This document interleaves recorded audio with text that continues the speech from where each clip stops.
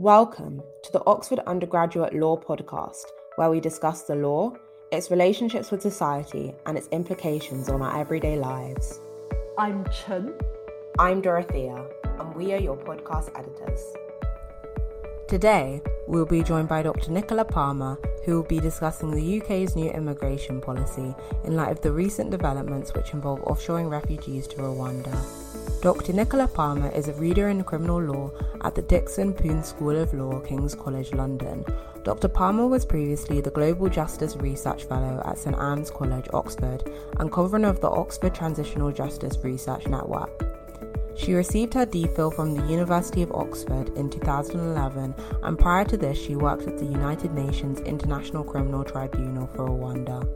Her current work looks at the intersection of international criminal law and border control, and this will inform her discussion today on the nature of the agreement reached between the UK and Rwanda through consideration of Rwanda's own foreign policy and historical experiences. Dr. Nicola Palmer, welcome to the podcast and thank you so much for joining us. Good, it's great to be here. Thanks for the invitation. So, in April 2022, the UK and Rwandan governments reached an agreement for transfer of asylum seekers from the UK to Rwanda. Could you outline the UK's new scheme to send asylum seekers to Rwanda following the enactment of the Nationality and Borders Bill? And could you just explain what the current status of the scheme is? So in order to understand the so-called Migration and Economic Development Partnership with Rwanda, we need to first focus on the UK. And the sending of people seeking asylum in the UK to another third country it's underpinned by a two-step process. And I want to talk you through that two-step process because this needs to be our starting point for the discussion. Now, the first step is that the Secretary of State of the Home Department has the power to declare an asylum claim made by a person who's arrived in the UK inadmissible. Now, there has to first be this determination of inadmissibility before we even get started on questions of sending anyone to a safe third country. Now, this used to be done under paragraph 34.5 of the immigration rules, which has now been replaced by section 16 of the Nationality and Borders Act from 2002. And the basis for inadmissibility in both of these is the same, and it's that the claimant, in other words, the person who's seeking asylum, and I think it's always important that we actually talk about it as the person who's doing this. We need to really keep in mind that we're talking about individual people in all of these discussions, that this person seeking asylum in the UK has to have a connection to a safe third country. And the Act then lays out what those connections can be, all of which center around, would it have been reasonable to expect that they would have made a claim in another safe third country? So this is step one. The second step then is that once deemed inadmissible, because they had, or it could have been reasonably expected, they'd made a claim in another safe third country, then the Secretary of State has the power to remove them to another safe third country. So this second step was previously under paragraph 345 of the immigration rules and is now also under section 16 of the Nationalities and Borders Act, making it part of secondary legislation because it amends section 36 of the Nationality, Immigration and Asylum Act of 2002. And so this is the key to understanding how we've ended up with the Rwanda scheme, because it's only with the Nationality and Borders Act and the immigration rules that preceded it that we've set up a situation in which, before an asylum claim is assessed, it can be deemed inadmissible, and once it's deemed inadmissible, that individual can then be sent to another safe third country. And so the judicial review that's currently before the Queen's Bench division in the High Court is to determine the lawfulness of the Secretary of State's decision to send individual refugee claimants to Rwanda under this legal framework. And so, in my view, this is really where the heart of the issue is, and it's where we need to start the conversation. And it's this legislation that essentially externalizes the UK's obligations under the 1951 Refugee Convention to any other safe third country. But, as I hope we'll talk about, the legal routes to challenge this are actually relatively limited. And so instead, the main focus of the judicial review has centered on the extent to which Rwanda can or cannot be considered a safe third country. And I was actually in the courtroom on the 5th of September this year when the oral submissions in relation to the judicial review began. And at the heart of the legal challenge is the claim that the Secretary of State acted unlawfully in her assessment that there were not substantial grounds for believing that a person, if relocated to Rwanda, would face a real risk of being subjected to treatment that is likely to be contrary to Article 3 of the European Convention on Human Rights.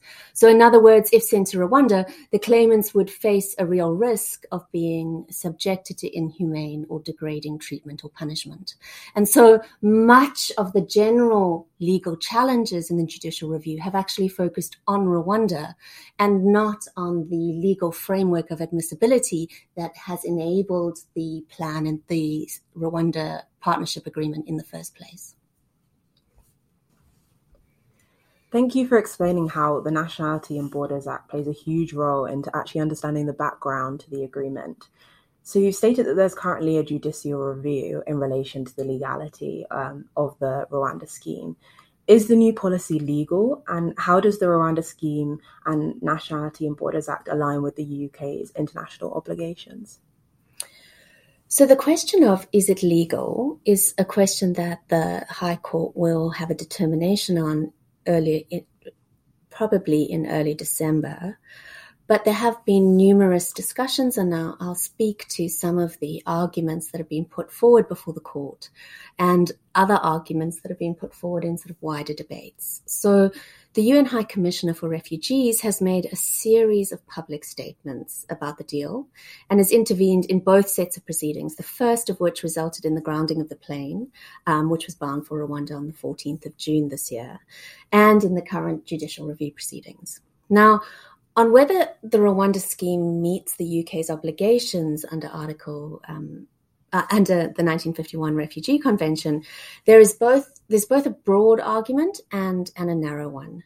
So the broad argument is that in line with the preamble of the 1951 Convention, any asylum arrangements should advance international cooperation to uphold refugee protection, enhance burden and responsibility sharing, and be consistent with the widest possible exercise of the fundamental rights and freedoms of asylum seekers and refugees.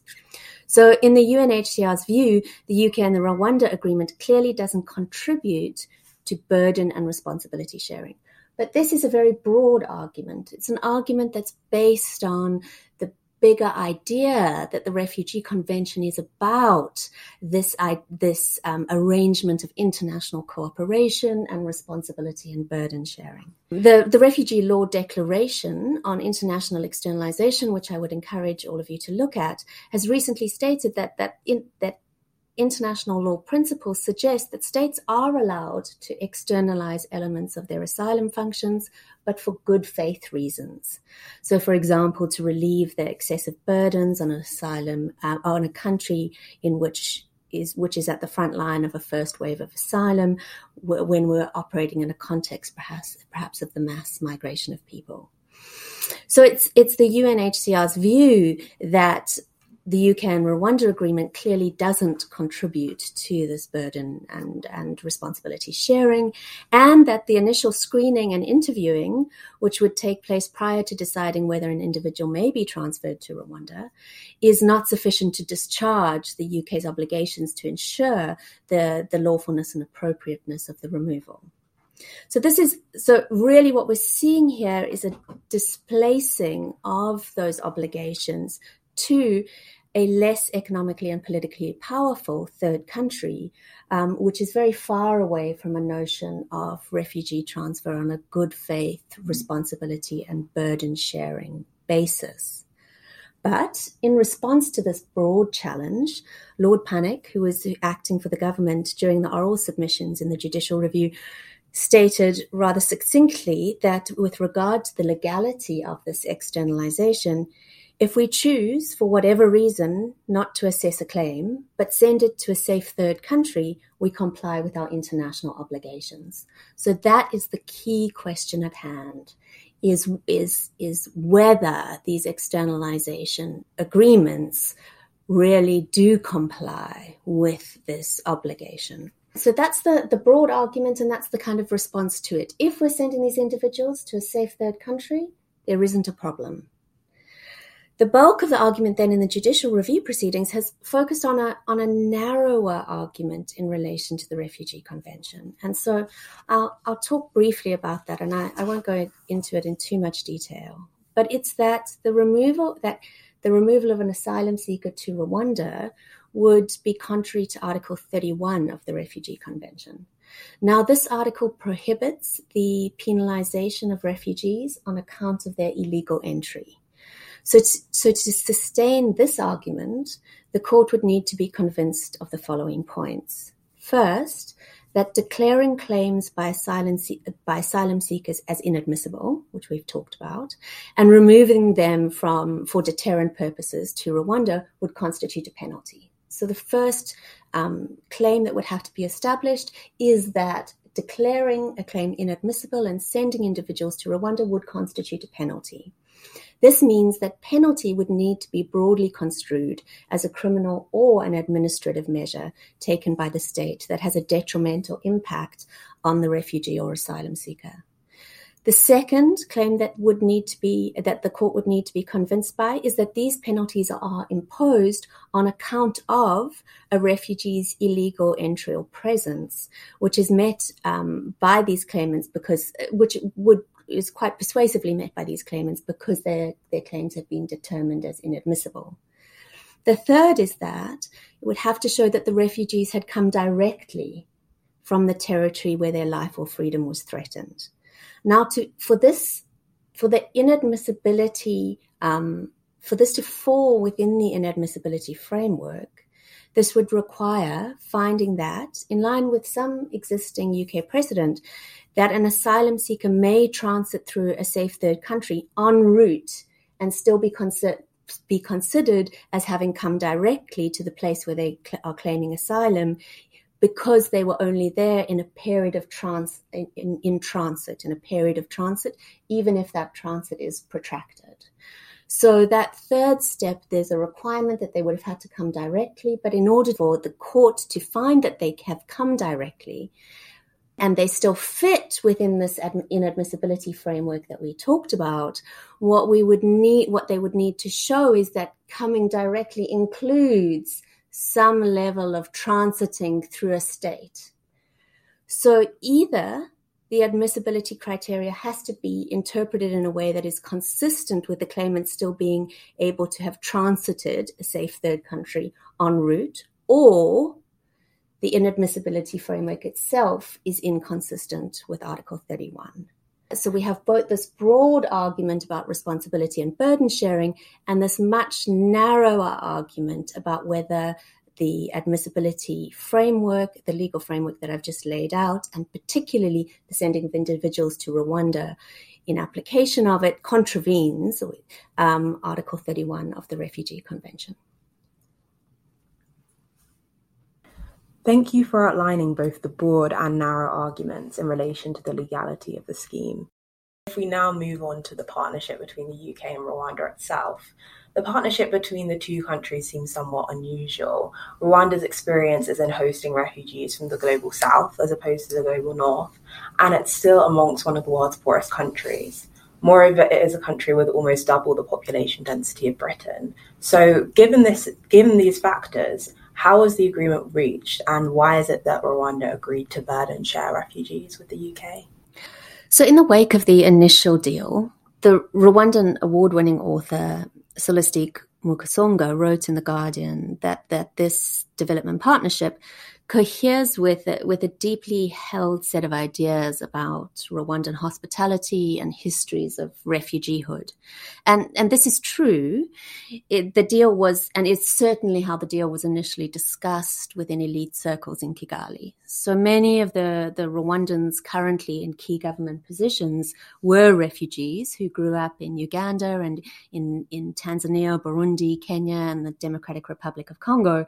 And this includes the current Rwandan president, Paul Kagame, whose family fled to Uganda in the first wave of ethnically discriminatory violence in 1959. So this sense of refugeehood is very deeply embedded in the current ruling elite in Rwanda. And since the 1990s, and at least as part of this historical trajectory, Rwanda has maintained an open door policy towards refugee influxes from the neighboring countries. So there are between 120,000 and 130,000 refugees in Rwanda today, mostly coming from the Democratic Republic of Congo and from Burundi. And their status as refugees has been determined through a prima facie refugee status determination process, which means that the refugee status has been awarded on the basis of objective circumstances in the country of origin, which then apply to the group as a whole. And in contrast, the UK scheme and the resultant agreement with Rwanda is focused on individual refugee status determination, which involves an assessment of an individual's account and circumstances. So what I think this openness to refugees and individual Rwandans' history of refugeehood is certainly how the deal has initially been justified inside of the country. In the UK, the public discussions on why Rwanda has focused on a different set of drivers, and it's focused particularly on economic incentives. So from this vantage point, Rwanda's involvement and why the partnership has been agreed with Rwanda is transactional. So the funding arrangement included an upfront payment of £20 million on the 28th of April 2022 to allow for preparations in advance of these first removal flights.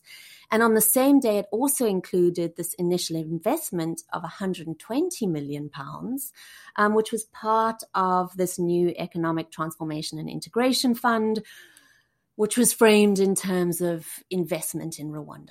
The financial incentive has actually been very publicly reported in the UK press, but it also formed part of the oral submissions made by Sir James Eadie, King's Counsel, who was also acting for the government in the judicial review proceedings, where the government is framing these financial incentives coupled with reputational risks as the insurance policies that the Rwandan government will comply with its obligations under the Refugee Convention in processing and housing refugees sent under the scheme. So there's been two dual discussions about why Rwanda that are getting framed very differently in the UK and in Kigali.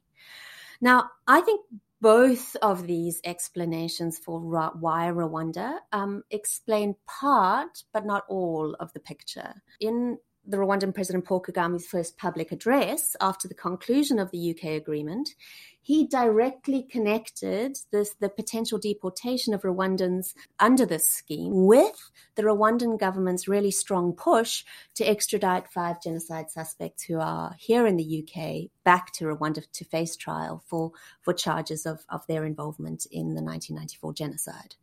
And so I have argued that the Rwandan government has long recognized that border control is setting the terms of global South-North engagement, and that it provides a basis on which states are willing to commit resources, particularly towards particular policies. And so that this scheme has drawn on a set of networks that were actually put in place as part of a 15-year process under which the global pursuit of individuals suspected of involvement in the 1994 genocide against the Tutsi has helped Rwanda to establish this transnational network of cooperation among criminal justice and border control personnel. And this has included states with whom these refugee transfer agreements are now emerging, that of the UK and Denmark. Yes, that's fascinating that in fact Rwanda's own historical experiences and foreign policy influence are actually driving factors behind the agreement. And it's definitely an important point to note, particularly as the question as to why the agreement has been reached with Rwanda is not subject to as much scrutiny. So let's now move on to discuss your argument that your agreement gives Rwanda the opportunity to leverage with powerful states in further detail. Could you expand on the various power dynamics at play which underpin the agreement, and what problems will arise if refugee policy almost becomes an extension of foreign policy? So Rwanda was not on the initial list of countries put forward by the UK's externalisation policy. So from September 2020, the advice from the British High Commission in Rwanda was not to include Rwanda on the list of potential countries based on concerns over human rights violations for political opposition. And by the 10th of June 2021, the Foreign Office official stated that Rwanda may use negotiations to leverage political concessions, noting in particular concern regarding pressing for the use of the full designation of the genocide as the 1994 genocide against the Tutsi, which is the designation preferred by the Rwandan government.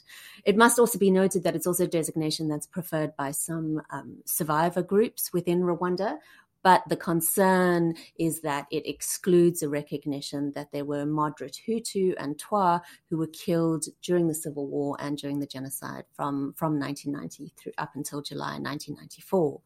But what we've actually seen is that this slightly underestimates the Rwandan ambition in terms of the political leverage possible. And on the 27th of July 2021, the Foreign Secretary recommended engaging with Rwanda and three other countries, noting that Rwanda's MOU signed with Denmark provides a potential model for us to follow, and the Rwandans are positioning this in terms of a wider geopolitical perspective on migration challenges on the continent. And so Rwanda is very much seeing this as a way of making themselves useful to northern states in a way that serves economic interests, but also serves very particular political interests, because this network, as I said earlier, this transnational network of border control officials and criminal justice officials has really been brought into being through the work of the Genocide Fugitive Tracking Unit, which is a special branch of the Rwandan National Public Prosecution Authority that's been working with police forces, border control officers, and prosecuting authorities around the world to investigate, extradite, or deport individual genocide suspects. And so Rwanda is seeing the potential. This has both created the network that's placed Rwanda and shown Rwanda the connections between and political opportunities of northern states' border control agenda. And it's actually allowed the Rwandan government to show that it can extend its carceral control, it can extend its penal reach into its diaspora communities who are based around the world. So these cases that I've been tracking have concerned 102 individuals in 20 countries around the world. And there've been over 1,146 indictments issued against these individuals, all of whom are based in the diaspora, or the Rwandan diaspora globally. And that what the Rwandan government has been quick to realize is that when the proceedings have been determined in relation to extradition, they've been much less successful at securing extradition, with the UK, France, Italy, Switzerland, and Finland all refusing extradition, and Denmark, Sweden, the Netherlands, Norway, Germany, and the DRC allowing it. But when it's concerned border control, like the deportation and immigration-related proceedings, have much more consistently resulted in the removal of residency permits, the withdrawal of citizenship, the denial of asylum applications, or criminal prosecutions for immigration offenses, as we've seen in the US. And so Rwanda has been quick to see that it's in relation to border control legislation that they are being able to pursue their interests of tracking down individuals suspected of involvement in the genocide around the world. In doing so, they're able to extend the reach of the state into diaspora communities at the moment 20 different countries. But it also then gives them leverage with those states to offer this wider set of offerings for how northern states are dealing with immigration. And that's where we see this rise in Rwanda's role in these externalisation policies. That's really insightful. Thank you for explaining how Rwanda has in fact seen the potential in the UK agreement and has actually used it, the border control, to extend their own foreign policy. So moving on to examine how offshore processing methods would work in practice, could you detail case studies of any other countries which have adopted this approach? And is there any evidence in practice that this is an effective method to actually address the issue of immigration control? So the first part of that question is really to say, are there other countries that are pursuing similar practice? And depressingly, the answer is yes. Now, whether or what that is effective in doing, I think is a different issue. But what we've seen is that this idea of these externalization or transfer agreements were first formed as early as the 1980s within Europe, the United States, and Canada. And I'll give you a couple of examples of that. But we are seeing a spread across jurisdictions with a very real danger, I think, of this becoming normalized. And I think that takes us back to where we started some of these discussions of the importance of reiterating the central objective of the Refugee Convention as being one of responsibility and burden sharing and international cooperation in providing effective asylum protection. But we have seen a number of these externalization agreements. So, for example, if we look in 2004, we had an agreement between the US and Canada and the US and Canada on their land border, where individuals could be transferred back to the US, and the US essentially was designated under Canadian law as a safe third country. And we then saw challenges in the Canadian court that because of the particular conditions of detention and the much narrower asylum framework in the US, that this was illegal, and it was initially, as a result, determined to be unconstitutional. This transfer agreement between the US and Canada by the Canadian Federal Court, but unfortunately, this was then overturned on procedural grounds at the appeal level, and so it is still in effect. And we also have the Dublin regulation, which operates as a directive under the European Union. And here we have a situation where it lays out the responsibilities that member states have to examining a particular asylum application. And in this one, the default is that it's the state of entry that has the responsibility to assess asylum applications. But this responsibility can be transferred to another country if another third state, if the claimant concerned has a connection to that case. And so what we're seeing in the UK legislation is kind of a reorientation of this idea of connection to a safe third country, of saying actually not that individual has a connection to us, but rather they have a connection to another country. That means that they should have had their asylum claim processed in that third country, and in other words, then making it inadmissible before the UK. So you're seeing similar terms in these legal arrangements that are being used to very different effect. We obviously also see the Australian examples where we've seen offshore processing in Nauru and Papua New Guinea, where that's the processing itself is happening under Australian immigration law, but it's being done in Nauru and PNG. And then in Israel, Israel also pursued a number of externalization agreements, which resulted in at least 5,000 people being sent to Rwanda and Uganda. That was then overturned by the Israeli Supreme Court on a concern that those individuals had to consent to that, and that consent wouldn't have been genuine. The outcome of that was Israel just removed the requirement of consent in the first place, but the deal fell through in the end because both Rwanda and Uganda stepped back from it. So it was more an outcome of political pressure rather than legal pressure there.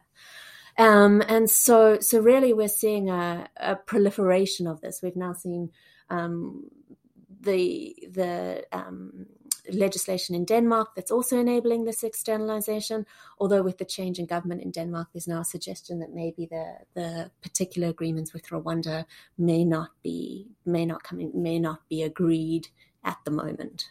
So another example that we've seen recently was under the Trump administration. Here, the US had an externalization agreement with Guatemala where people seeking asylum from El Salvador or Honduras could be sent by the US back to Guatemala for processing. And so what you see in the Israeli, in this US agreement and in the Denmark one is a shift in this externalization from wealthy countries externalizing their refugee obligations and their asylum processing to poorer, more vulnerable countries. And so it really brings to the fore the role that borders are playing and the role that borders are playing in securing unequal economic distribution between these states, and these agreements are particularly problematic. I mean, it's important to note that the U.S. Guatemala agreement has been terminated under President Biden, but nonetheless, it's a particularly worrying orientation. Yes, thank you for explaining this. And it seems that, as you've explained with the examples of other countries, that offshore processing means that migrants are being pushed into increasingly dangerous and precarious situations. So if we now turn back to the UK and Rwanda agreement, are migrants being pushed into unsafe situations through asylum in Rwanda? And can Rwanda be described as a safe third country? So I think it's really challenging to start to have to talk about countries as safe third countries. The designation itself is really concerning because it reinforces the framework of determining some cases as inadmissible and others as admissible. But that is the legal framework at the moment. And so it has been the focus of the judicial review proceedings, is whether or not the Secretary of State acted lawfully in determining that Rwanda was a safe third country. And so the arguments have coalesced around three core issues. So the first of those is in regard to refugee treatment in Rwanda. And there have been instances of violence against refugees who are based in camps. There were also concerns about the individuals who were transferred under that Israeli agreement that I talked about earlier, who then, given the conditions that they found themselves in Rwanda, including having their travel documents removed, then left the country and moved on to other states. And then you're obviously raising the real possibilities of refoulement. That first concern is specific to the treatment of refugees. The second concern is a broader one that's been raised against Rwanda very regularly, and it's a concern around freedom of speech and freedom of association in the country. So here we have instances where there are individuals who've been associated with opposition leader Victoire Ingabire have been arrested, and there have been various means through which the Rwandan government has clamped down on political opposition through the use of criminal law, and also through very concerning allegations in relation to extrajudicial killings. So the murder of Patrick Karegeya in South Africa, and the death in custody of Kizito Mihigo as some of the most glaring instances in which we're seeing political opposition being oppressed in the country. And so what this raises concerns, and in the judicial review proceedings, some of these concerns have also fallen in relation to the particular legal frameworks that could be used. So the Rwandan 2018 Penal Code includes punishing under Article 208 any person caught in a seditious group with the intention to harm the existing government or the president of Rwanda, even if the person is not one of the members in the leadership or does not exercise any role in that group, and they can be sentenced up to 15 to 20 years imprisonment. So we have quite broad potential offences in domestic criminal law in Rwanda that have been raised as areas of concern, that refugees, after they've been processed or if they start to engage in any level of political activism, and I think this is key, I think the actual processing that Rwanda would be able to, individual refugee status processing would be effective. The Rwandan government is a very effective administrative state. It has been able to roll out very impressive welfare policies, very impressive, including a very impressive healthcare policy called Mutual. And it has a very functioning administrative state. I think the question of concern arises in relation to whether or not these individuals would start to organize and start to present political critique. And there we've seen a really concerning practice inside of Rwanda around both the use of law and going beyond the law to close down criticism of the Rwandan government if it relates to a key policy issue or if it directly challenges the rule of President Paul Kagame or of the Rwandan Patriotic Front more generally. So those are the first two. There's this concern around the treatment of refugees, and then the broader concern around freedom of association. And then the third concern centers on judicial independence. So under the current scheme, the final stage of the individual refugee determination is the right to appeal to the High Court in Rwanda. And this is the only stage where legal representation is permitted by individual asylum seekers, and potentially provided to this legal representation under the scheme as it stands would be provided by 2 Rwandan NGOs. And much of the assessment then turns on the robustness of the High Court as this final route of appeal through this refugee determination process. And here again, perhaps the question around the UK's refusal to extradite 5 suspects to Rwanda in 2017 has become relevant in the judicial review proceedings, because in those proceedings in 2017, the High Court upheld the Chief Magistrate's initial decision denying extradition. She held that the wider political context in Rwanda, which I've just outlined, meant that the right to a fair trial was determined and hinged very heavily on whether or not there was suitably experienced and resourced defense counsel available. And her determination was that she had not seen sufficient evidence that there were, and that the absence of those effective defense counsel meant that there was a real risk of an unfair trial because of the judges behaving partially and being influenced by factors outside of the evidence. In other words, that would be a sufficient corrective to this wider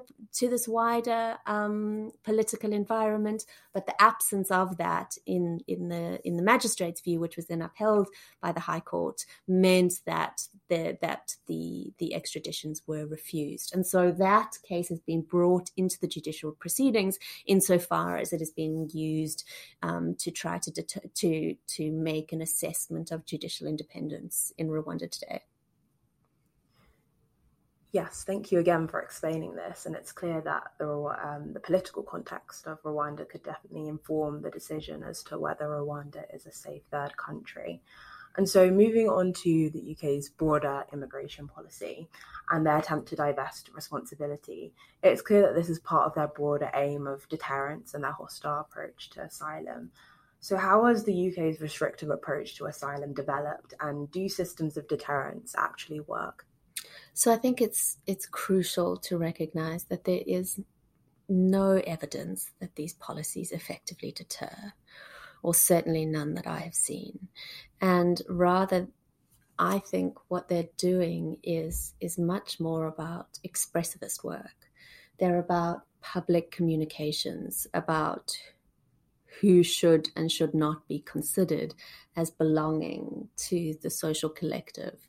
And so I think Emile Durkheim's work here offers us some really crucial sociological insights, because it illuminates how law, and particularly law that imposes penalties, makes visible what he would call the conscious collective of society, the way in which we form social solidarities. And so in this, different forms of solidarity give rise to different forms of punishment. And so if we look at it from this side, then the description of as has been spoken about in the general press, of sending people to Rwanda, and the legal argument that this should be considered a punishment, is reflecting a particular form of social solidarity that's being built here in the UK at the moment. And this is where the real concern for me lies, because this solidarity is one of exclusion and isolationism. And it's this expressivist work that these legal processes and this underlying and detailed legal apparatus is then doing, and also is bringing into being, is really where I think the concern is, rather than any question of, is this actually deterring? It seems that those two arguments seem to be quite contradictory, that on the one hand, Rwanda deters people from crossing the English Channel, and then on the other hand, that Rwanda is a safe third country. So could you expand on that slightly? Yes, I think you're 100% right. So there's a contradiction in the political project of this Rwanda scheme and in the legal framework that's enabling it. Because in the political project, Rwanda, being sent to Rwanda, needs to deter people who would like to claim asylum in the UK from crossing the English Channel to come here, because Rwanda is then framed as so awful.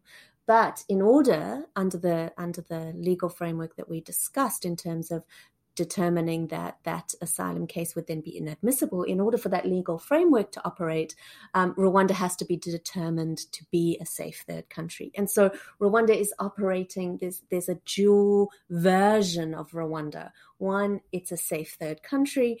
Two, it's a terrible place to be sent to and should therefore deter asylum seekers. And this is the political contradiction at the heart of this policy.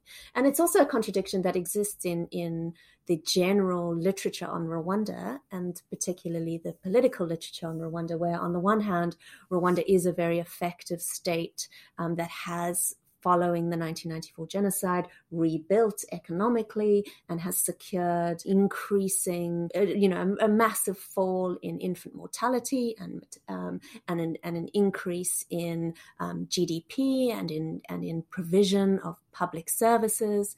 And on the other hand, it's spoken about as an authoritarian state that closes down opposition.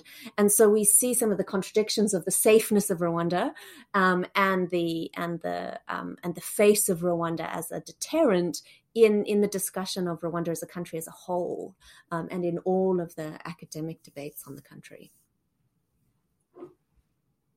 It seems that systems of deterrence are based on inconsistencies and fallacies. So are there any alternative and longer term solutions to address the refugee crisis? Or are there any models, perhaps reported by other countries, that the UK could follow? So the concern of this as a refugee crisis is the first point that I think we need to challenge. So Radhika Mongia argues that today all states embody a historically produced colonial dimension, where the citizen-migrant distinction becomes one of these primary axes of differentiation. And so borders, really what borders are doing, are responding to another type of externalization. And it's been the externalization of the climate crisis. It's been this externalization of wealth accumulation in the global north, where the outcomes and the costs of that global wealth accumulation have been felt in the south. And so borders are a manifestation of the externalization of the costs of rapid capitalist industrialization. And so then that shifts our orientation that this isn't a migrant crisis. The crisis is the way in which wealth has been unequally and unsustainably accumulated in the globe as a whole. And the movement of people in response to the outcomes of that, whether those are movements in relation to climate change, or whether those are movements in relation to conflict, or movements in relation to unequal wealth distribution, all of that movement is an outcome of that unequal and unsustainable wealth accumulation in particular countries. And it's those particular countries, as we've talked about, that are really leading the charge on framing this as a migrant crisis. So Wendy Brown, I think, usefully asserts that borders do not simply respond to existing nationalism or racism. Rather, they activate and mobilize them. So borders control through selective inclusions and exclusions, making this version of good versus bad migrants, as well as, and I think this builds on and helps actually to construct colonial, racial, and gendered subjects.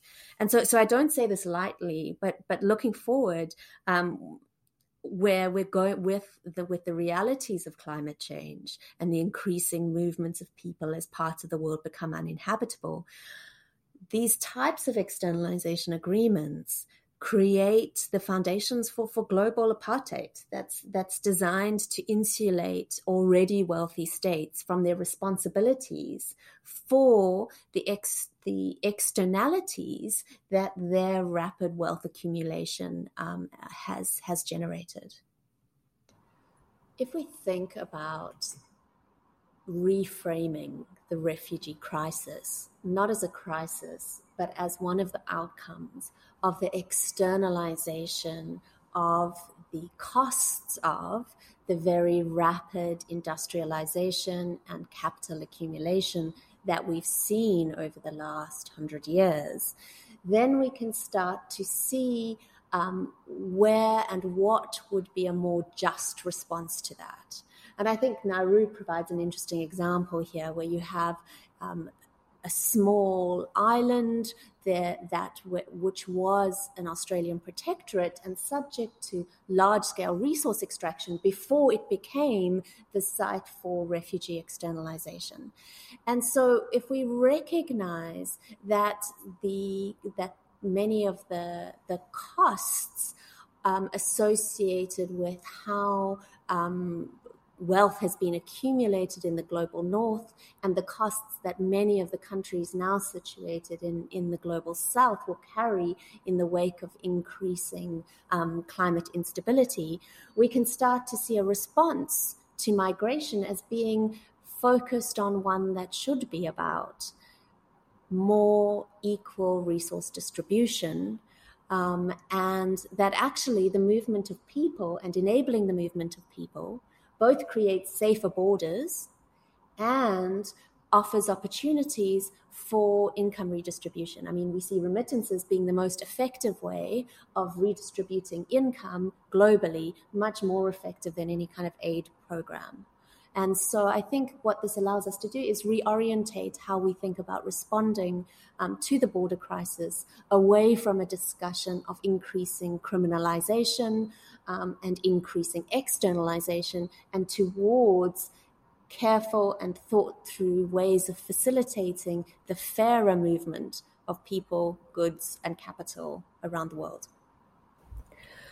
So what I think this really brings to the fore is the centrality of making clear that any externalization agreements really need to be centered on ideas around burden and responsibility sharing and international cooperation, which makes the general argument around why these the judicial review and the inadmissibility framework needs to be challenged on the basis of the Refugee Convention really important.